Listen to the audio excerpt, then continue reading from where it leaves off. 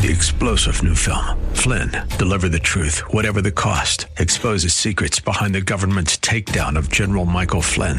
Flynn knew what the intel world had been up to. He ordered the first audit of the use of contractors. This set off alarm bells. He told the truth. He was the most dangerous person for Donald Trump to hire. They had to get rid of Flynn.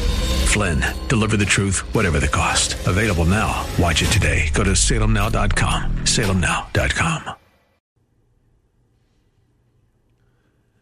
Yes, it is, and welcome back. Thursday, February 24th, 2022, coming to you live from the Guns Etc. studios. Ukraine and Russia, obviously a huge part of the news, if not the dominant story. We will cover it, I promise you, starting momentarily. I wanted to do this, however, because there's no other good time to do it, and I cannot let it pass. We begin our text today with a reading from CNN yesterday.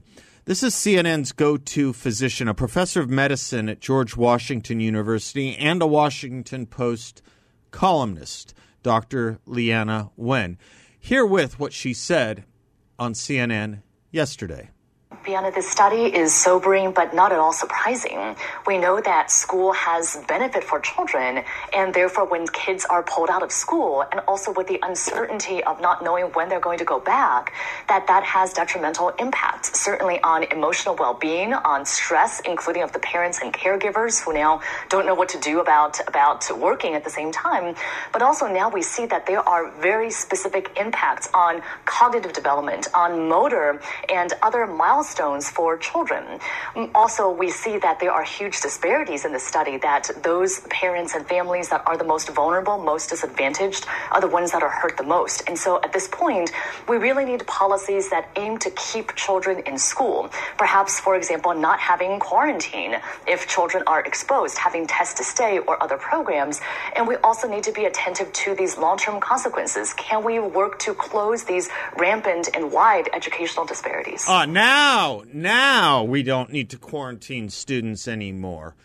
If you read the study Dr. Wen is citing to, it says, quote, "This study showed the harmful effects of COVID outbreak on children's cognitive and motor skills." They don't mean the COVID outbreak. They mean the response to the COVID outbreak, but fair enough. Onward, the study reads, "Early math and literacy performance are strong predictors of academic outcomes in primary school. And they may be the most difficult to compensate at home for because they require teaching expertise, appropriate activities and materials, and quality stimulation from caregivers," wrote one of the authors. "Losses we have seen were uneven across developmental areas, with the largest deficits being in motor language and logical mathematical skills. Researchers found that during the pandemic," still quoting, "the cognitive and motor development skills of children at age 5 suffered the most, followed by their attitudes toward learning.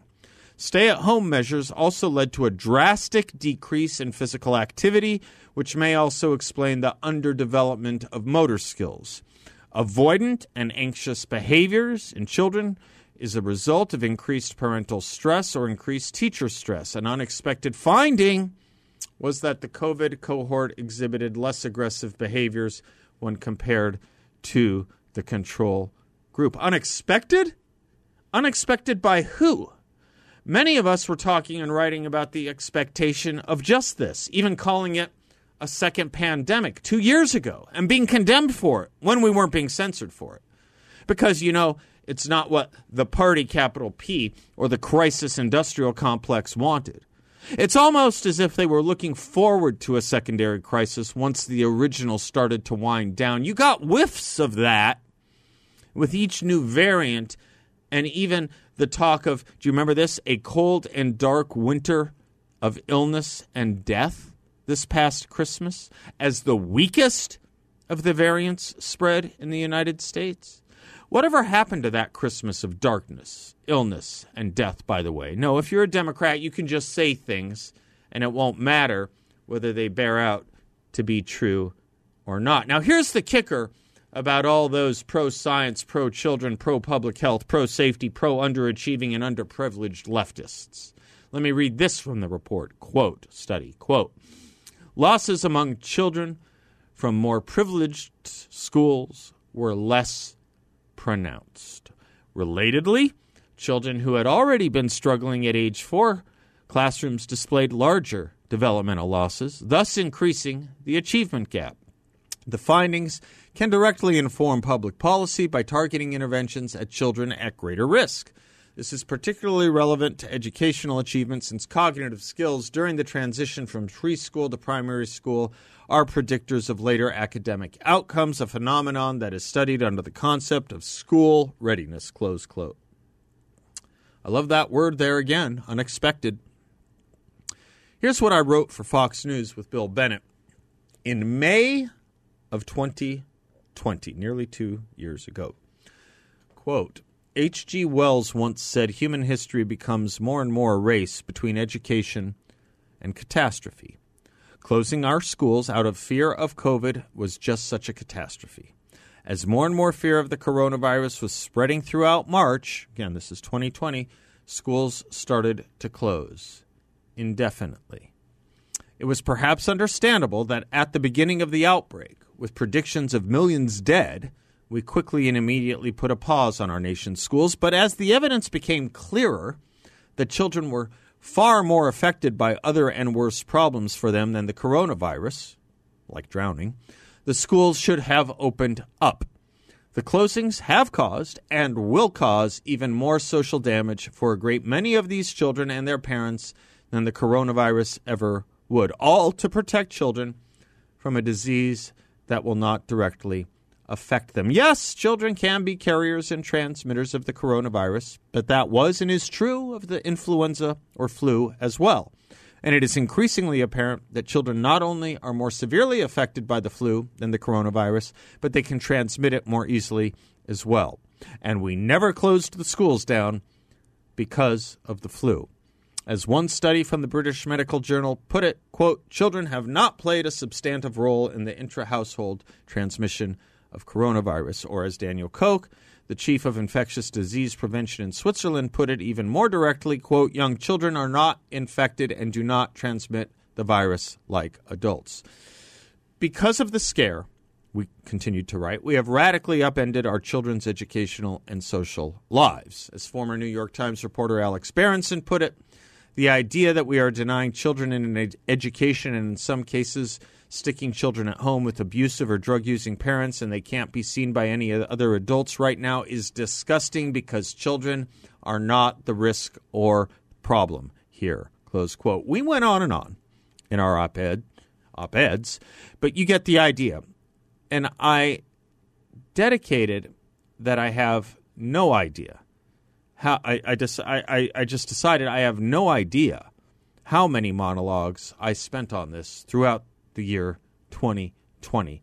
20, maybe? 30? 40? All of them, even when citing HHS data exclusively, were censored by YouTube. And now we have a new crisis. And on top of it, 20,000 more drug overdose deaths. Fire the epidemiologists now. Get ready for the psychiatrists. You can scare the hell out of children pretty easily if you want to. We just kind of always viewed our society as one that would do any and everything to envelop them in safety and care. It wasn't our side that used children in nuclear war ads against our opponents running for president when our candidates had names like Goldwater and Reagan. And it wasn't we who thought children should be put on the front lines of the battlefield as if we were some sort of tyrannical Islamo-fascist regime like what the Basij in Iran deployed in the 1980s, using children as human minesweepers with little keys on their necks to enter the kingdom of heaven should they find a mine. The Children of the Corn was supposed to be a dystopia and scare adults, not serve as a public policy prescription for adults to use against children or fear children for their maladjusted, authoritarian, and crisis-driven personality and political disorders. All of this was just so damned unnecessary. As we are watching Vladimir Putin march through Ukraine like a scythe through butter, it's probably worth quoting Winston Churchill again from his memoirs, Honor of World War II. He wrote them, he said, because, quote, it is important to rely upon authentic contemporary records and the expressions of opinions set down when all else was obscure, close quote. Kind of interesting, huh? Everything was obscure, so it required him to put it down on paper. When all was obscure. Not all in our case, but most. Censorship and censure are pretty good tools to obscure things. But it was what Churchill wrote in the next sentence in the book The Gathering Storm, his memoirs, I cannot get out of my head. And it's as applicable to what is taking place in Europe today as what we did to ourselves and most especially our children here over the last 2.5 years. Quote, one day, President Roosevelt told me that he was asking publicly for suggestions about what the war should be called. I said at once the unnecessary war, for there was never a war more easy to stop. And he concluded this way, quote, it is my earnest hope that pondering upon the past may give guidance in days to come, enable a new generation to repair some of the errors of former years, and thus govern in accordance with the needs and glory of man the awful unfolding scenes of the future, close quote. I give you our current crisis, in need of the greatest of repairs just now, and all because we neglected the needs and the glory of man at the expense of nurturing a crisis for political purposes and using our children as the chief weaponry. I'm Seth Leibson, 602-508-0960. We'll be right back.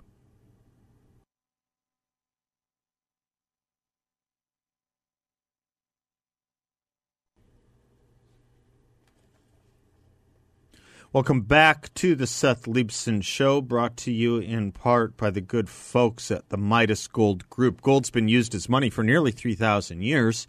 Today it remains a common-sense investment that's both simple and straightforward, and you don't need pushy commissioned salespeople to tell you why you should buy gold. You already want it. All you need is a reputable dealer with advice based on experience and a complete range of bullion and coins, so you get what you want at the best value. Midas Gold Group. They're veteran-owned, proud supporters of America First, and this show right here on 960 AM. They're fighting for your right to financial freedom and privacy that gold offers. Trust the dealer that I, Seb Gorka, and thousands of our listeners know and trust themselves. Midas Gold Group. Visit them in person at 625 West Deer Valley Road in Phoenix, or give them a call at 480-360-3000, or online at MidasGoldGroup.com. That's MidasGoldGroup.com. All right, let's get to Ukraine and Russia and the United States. I don't know if you watched the 24-minute press conference Joe Biden delivered earlier today. Would have been around somewhere around 11 or 12. In the 11 o'clock hour. As I say, 24 minutes. He did take about 5 questions, and he lost the room. He lost the entirety of every journalist he called on. In fact, one might say Peter Doocy was the most respectful of them. Credit to him at least for calling on Peter Doocy. Let me mark out clearly that I have never been the kind of conservative that says, oh, if you've lost ABC or if you've lost the New York Times, because you never really lose them as long as you're on the same side. You lose them no more than you would lose voting for a party over one politician saying something you don't like one time. They will cover for him. That's not the crime in losing the room. That's not the problem, I should say, in losing the room as he did today. You know what the problem was in losing the room? It had nothing to do with the relationship between the ABC or CBS or the New York Times and Joe Biden. It had nothing to do with that because, as I say, that'll be repaired by, probably tonight. The problem with it is exposing ourselves, exposing Noah's nakedness here, exposing ourselves not only to the rest of the world, but particularly at this time to Vladimir Putin. Is it a good idea going up against a man like this, a dictator like this, a threat like this? Is it a good idea to put up a ghost of a man, a shadow of a man who reverses everything he said in his opening remarks under the pressure of simple questions and answers? Is that what you want? Is that what is going to help solve this crisis? Is that what is going to keep American allies, much less Americans, safe? No, quite the opposite. What am I talking about? I'm not going to play you the audio because it's so disheartening. It's just so disheartening. But I will read you from the official White House transcript. He says, today I'm authorizing additional strong sanctions and new limitations on what can be exported to Russia. This is going to impose severe costs on the Russian economy, both immediately and over time. Remember that word, severe costs. We have purposely designed these sanctions to maximize, remember that word, the long-term impact on Russia and to minimize the impact on the United States and our allies. Maximize. Additionally, strong sanctions. And then he goes into talking with the allies and how they're going to be helpful. And then he says we are going to impose major, and we are going to impair their ability to compete in a high-tech 21st century economy. So now it's major, it is maximal, and it is severe. That is what we are doing to Russia. You know who knows none of that is true? Russia. So too did the reporters. When Joe Biden was asked and pressed on how quickly he could see these sanctions hitting the Russian government or people, he said, quote, reading again from the White House transcript, no one expected the sanctions to prevent anything from happening. This is going to take time. And we have to show resolve so he knows what's coming and so that the people of Russia know what he's brought on them. That's what this is all about, and it's going to take time. It's not going to occur. He's not going to say, oh, my God, these sanctions are coming. I'm going to stand down. Well, how much time do you think Putin needs to swallow the Ukraine? And do you think that Joe Biden's timeline will do enough to save Ukraine with these sanctions we were just told were maximal and severe and harsh? 3 weeks? Putin will have all of Ukraine in a week, if not less. It's just embarrassing. And it's embarrassing to keep using this word sanctions.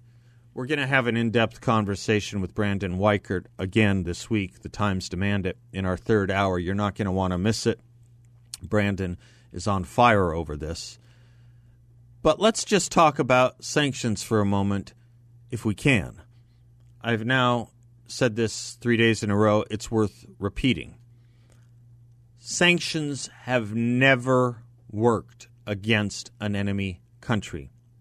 Sanctions from the United States to an enemy country to get them to change their behavior have never worked. Now do it after the fact. Now take fecklessness and do it not before the fact, but after the fact. And you have yet more desuetude and fecklessness. On and on, the president went about for the 24 minutes of his press conference talking about how much time this is going to take. He said one other thing that should concern in a question and answer. He was asked, did you underestimate Putin, by Peter Doocy? Did you underestimate him, and would you describe him the way that you did in the summer as a worthy adversary? The president said, I didn't underestimate him. I've read most of everything he's written. You heard the speech he made, almost an hour's worth of speeches, why he was going into Ukraine. He has much larger ambitions in Ukraine. He wants to, in fact, reestablish the former Soviet Union. That's what this is about. Oh, does he? I don't doubt it. What are we prepared to do about it? You think we're going to go to war against Estonia? Estonia is a member of NATO. It's part of the old Soviet Union. What conditions and preparation has Joe Biden set up for the American people, our allies or our enemies, to think that there is anything this president will do or can do to stop Putin's march? More in a moment. I'm Seth Leibson, 602-508-0960.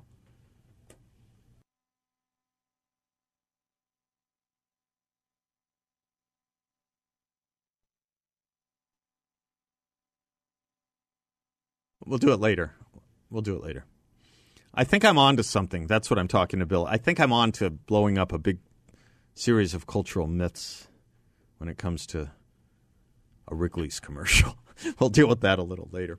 Listener Charles writes in, under Trump, we had energy independence, energy production, secure borders, peace through strength, Reagan style, a built-up military, a truth teller on the world stage, civilian production of goods on the rise, peace treaties in the Middle East, Afghanistan's quiet withdrawal, a non-woke military community, terrorists marginalized, if not taken off the field forever, and Biden reversed all of it.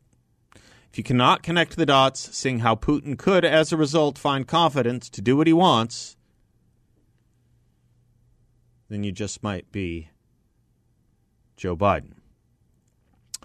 John Hinderaker, as always, has it just about the way I see it. He watched Joe Biden's press conference as well, and he made 6 observations I should like to share with you, just because he's more articulate than I.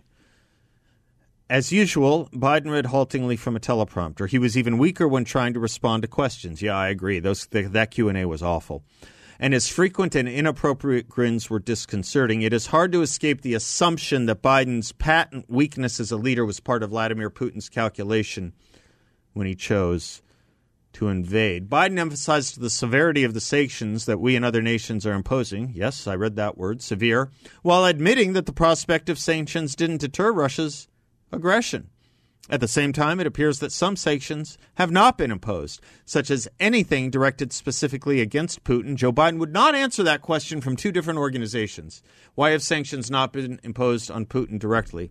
Or involving the international SWIFT banking system. Joe Biden tried to convince the American people and the press corps that his sanctions are tougher than involving the SWIFT banking system. We'll ask Brandon Weichert about that a little bit later. That sounds to me like Doth protesting too much.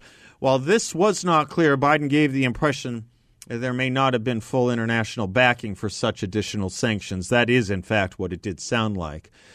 John continues that Biden made clear there will be no U.S. or NATO military responses to the invasion. Despite his seemingly aggressive talk, the Ukrainians are on their own. It does raise the question with us, does it not? Since Joe Biden said it will take some time for these sanctions to work, some time longer than the time it'll take for Putin to take over and swallow the rest and digest the rest of Ukraine. It does raise the question, what is it we are prepared to do and just watch take place here? I'll get and circle back to that in a moment. Oh, John raises the question in his next point that I was raising. Biden drew a clear distinction between Ukraine, which we will not defend militarily, and all NATO states. He said, quote, U.S. will defend every inch of NATO territory, close quote. This includes the Baltics. We really going to go to war over Estonia? If Putin chooses the Baltics for his next target? And will the nations of Western Europe be willing to go to war over Estonia? We may soon find out, because Joe Biden said this is all about Vladimir Putin wanting the old Soviet Union reconstituted. That would include, those 3 states, Lithuania, Latvia, and Estonia, that are indeed NATO members. When did they become NATO members? In the early aughts, I think. Pretty sure. He expressed, Joe Biden, did great concern about rising gas prices and called on American oil companies not to raise prices for the sake of increasing profits. Good God. Good luck with that, perhaps is the better way to put it. Gas and oil are international commodities that respond to market conditions. Prices will rise, and releasing a little more from our reserves or other countries' reserves will have little, if any, impact. Finally, Biden went on length about how badly international sanctions will damage Russia's economy, but he never mentioned the one step we could take that would most impact Russia while at the same time benefiting Americans and, might I add, maybe harming the Russians themselves just a little bit less. You know what that is, Bill? A rapid increase in our own oil and gas production. How about that?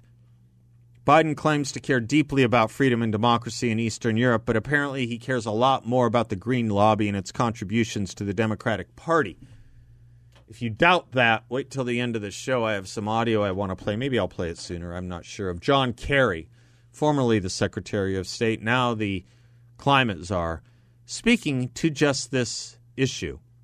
I kid you not when I tell you John Kerry in a television interview said his greatest concern over this is the fact that it will disrupt climate discussions. I suppose that's a pretty good illustration of the fundamental difference between people with some common sense and realism and those who live in the dream palace of Marxist and leftist progressive ideology. Our view, the former view of the world, is that when you're under the boot of a dictator or being chased by a gun, the most important thing really isn't the polar ice caps. It really isn't. But if you're a leftist ideologue, it's always the most important thing because, crisis industrial complex.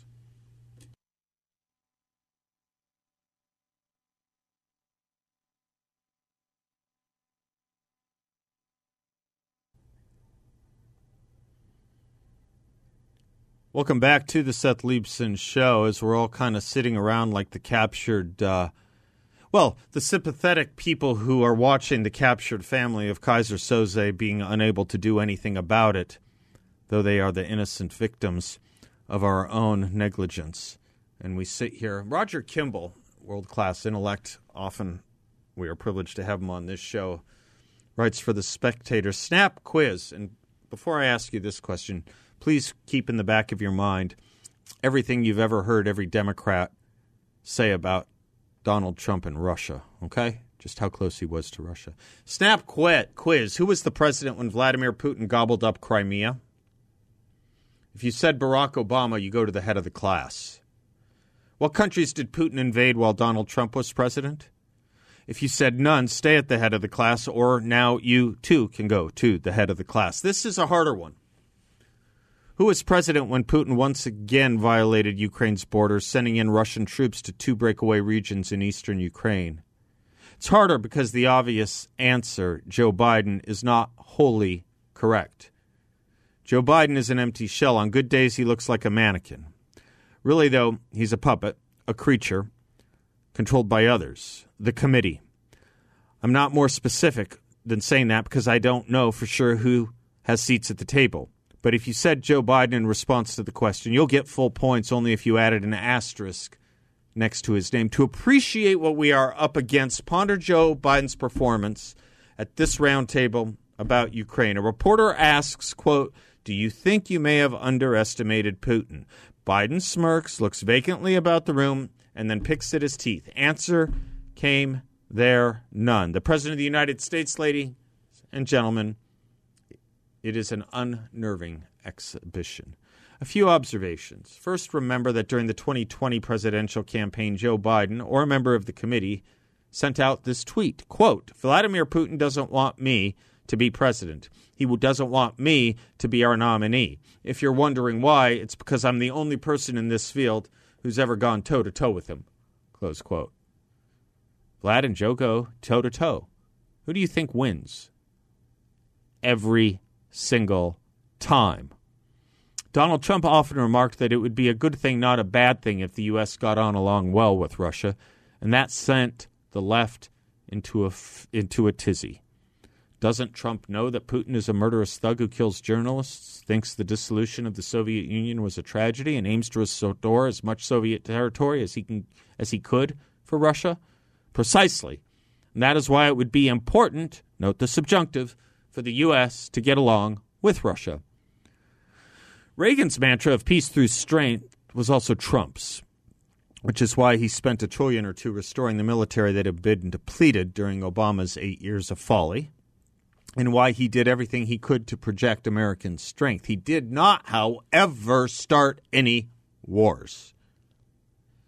If you want to influence a potentially hostile foreign leader, especially one presiding over a state in demographic and economic collapse, and double especially if that state happens to be sitting on thousands of nuclear warheads, it's pretty important to keep the channels of communication open. Speaking of economic matters, do you remember the good old days when America was energy independent? Nay, when it was producing so much energy that it was actually a net exporter? Probably you do, because it was as recently as 2020. Then came something new, the Biden administration, which was really something old. One of their first acts was to shut down the Keystone Pipeline, a major source of energy production, not to mention thousands of jobs in the U.S. At the same time, they green-lighted the Nord Stream 2 pipeline to bring gas from Russia to Germany.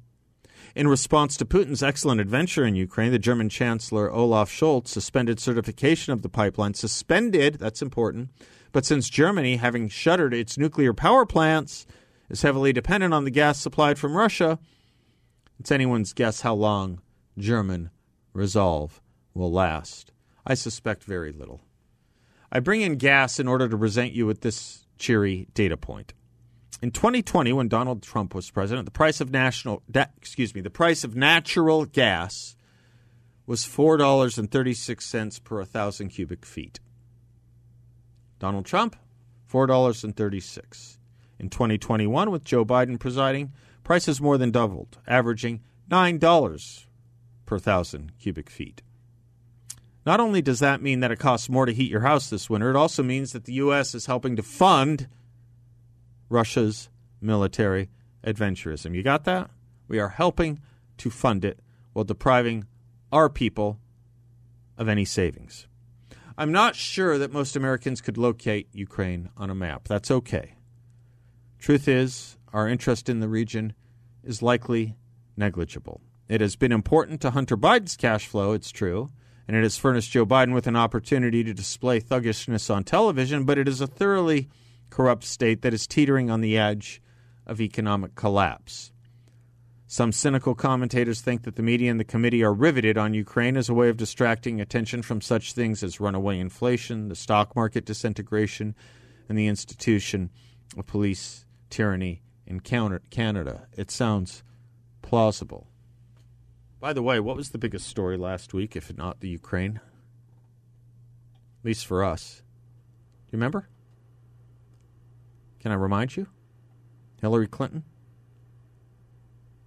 Surveilling candidate Trump and President Trump, creating a false story and giving it to law enforcement so it could have a reinforced loop of a feed of another series of news stories that law enforcement was now looking in to what was surveilled and found to be false. You think that story's ever coming back? You think? Well, maybe if there's an indictment. In any event, as Roger Simon observed, the crisis in Ukraine is entirely on Joe Biden. We're told that Biden's approval rating is down to about 39%. That's the official number. The real number, I suspect, is in single digits. I don't want this to be in any sense cause for conservative joy. It's not cause for happiness. We don't engage in schadenfreude over our president losing massive support in the midst of a crisis, be it economic, international, military, you name it. In the midst of a crisis, you want a strong leader. We don't have one. That's the tragedy. That's the sadness. And while we Americans tend to go along with this bad idea of a joke, this fiction, this king with no clothes, if you will, admiring how fancy and good the king looks. We America go along with that. We just live our lives knowing that we have a president who's incontinent. But you know who doesn't? You know who doesn't? His address is in Moscow.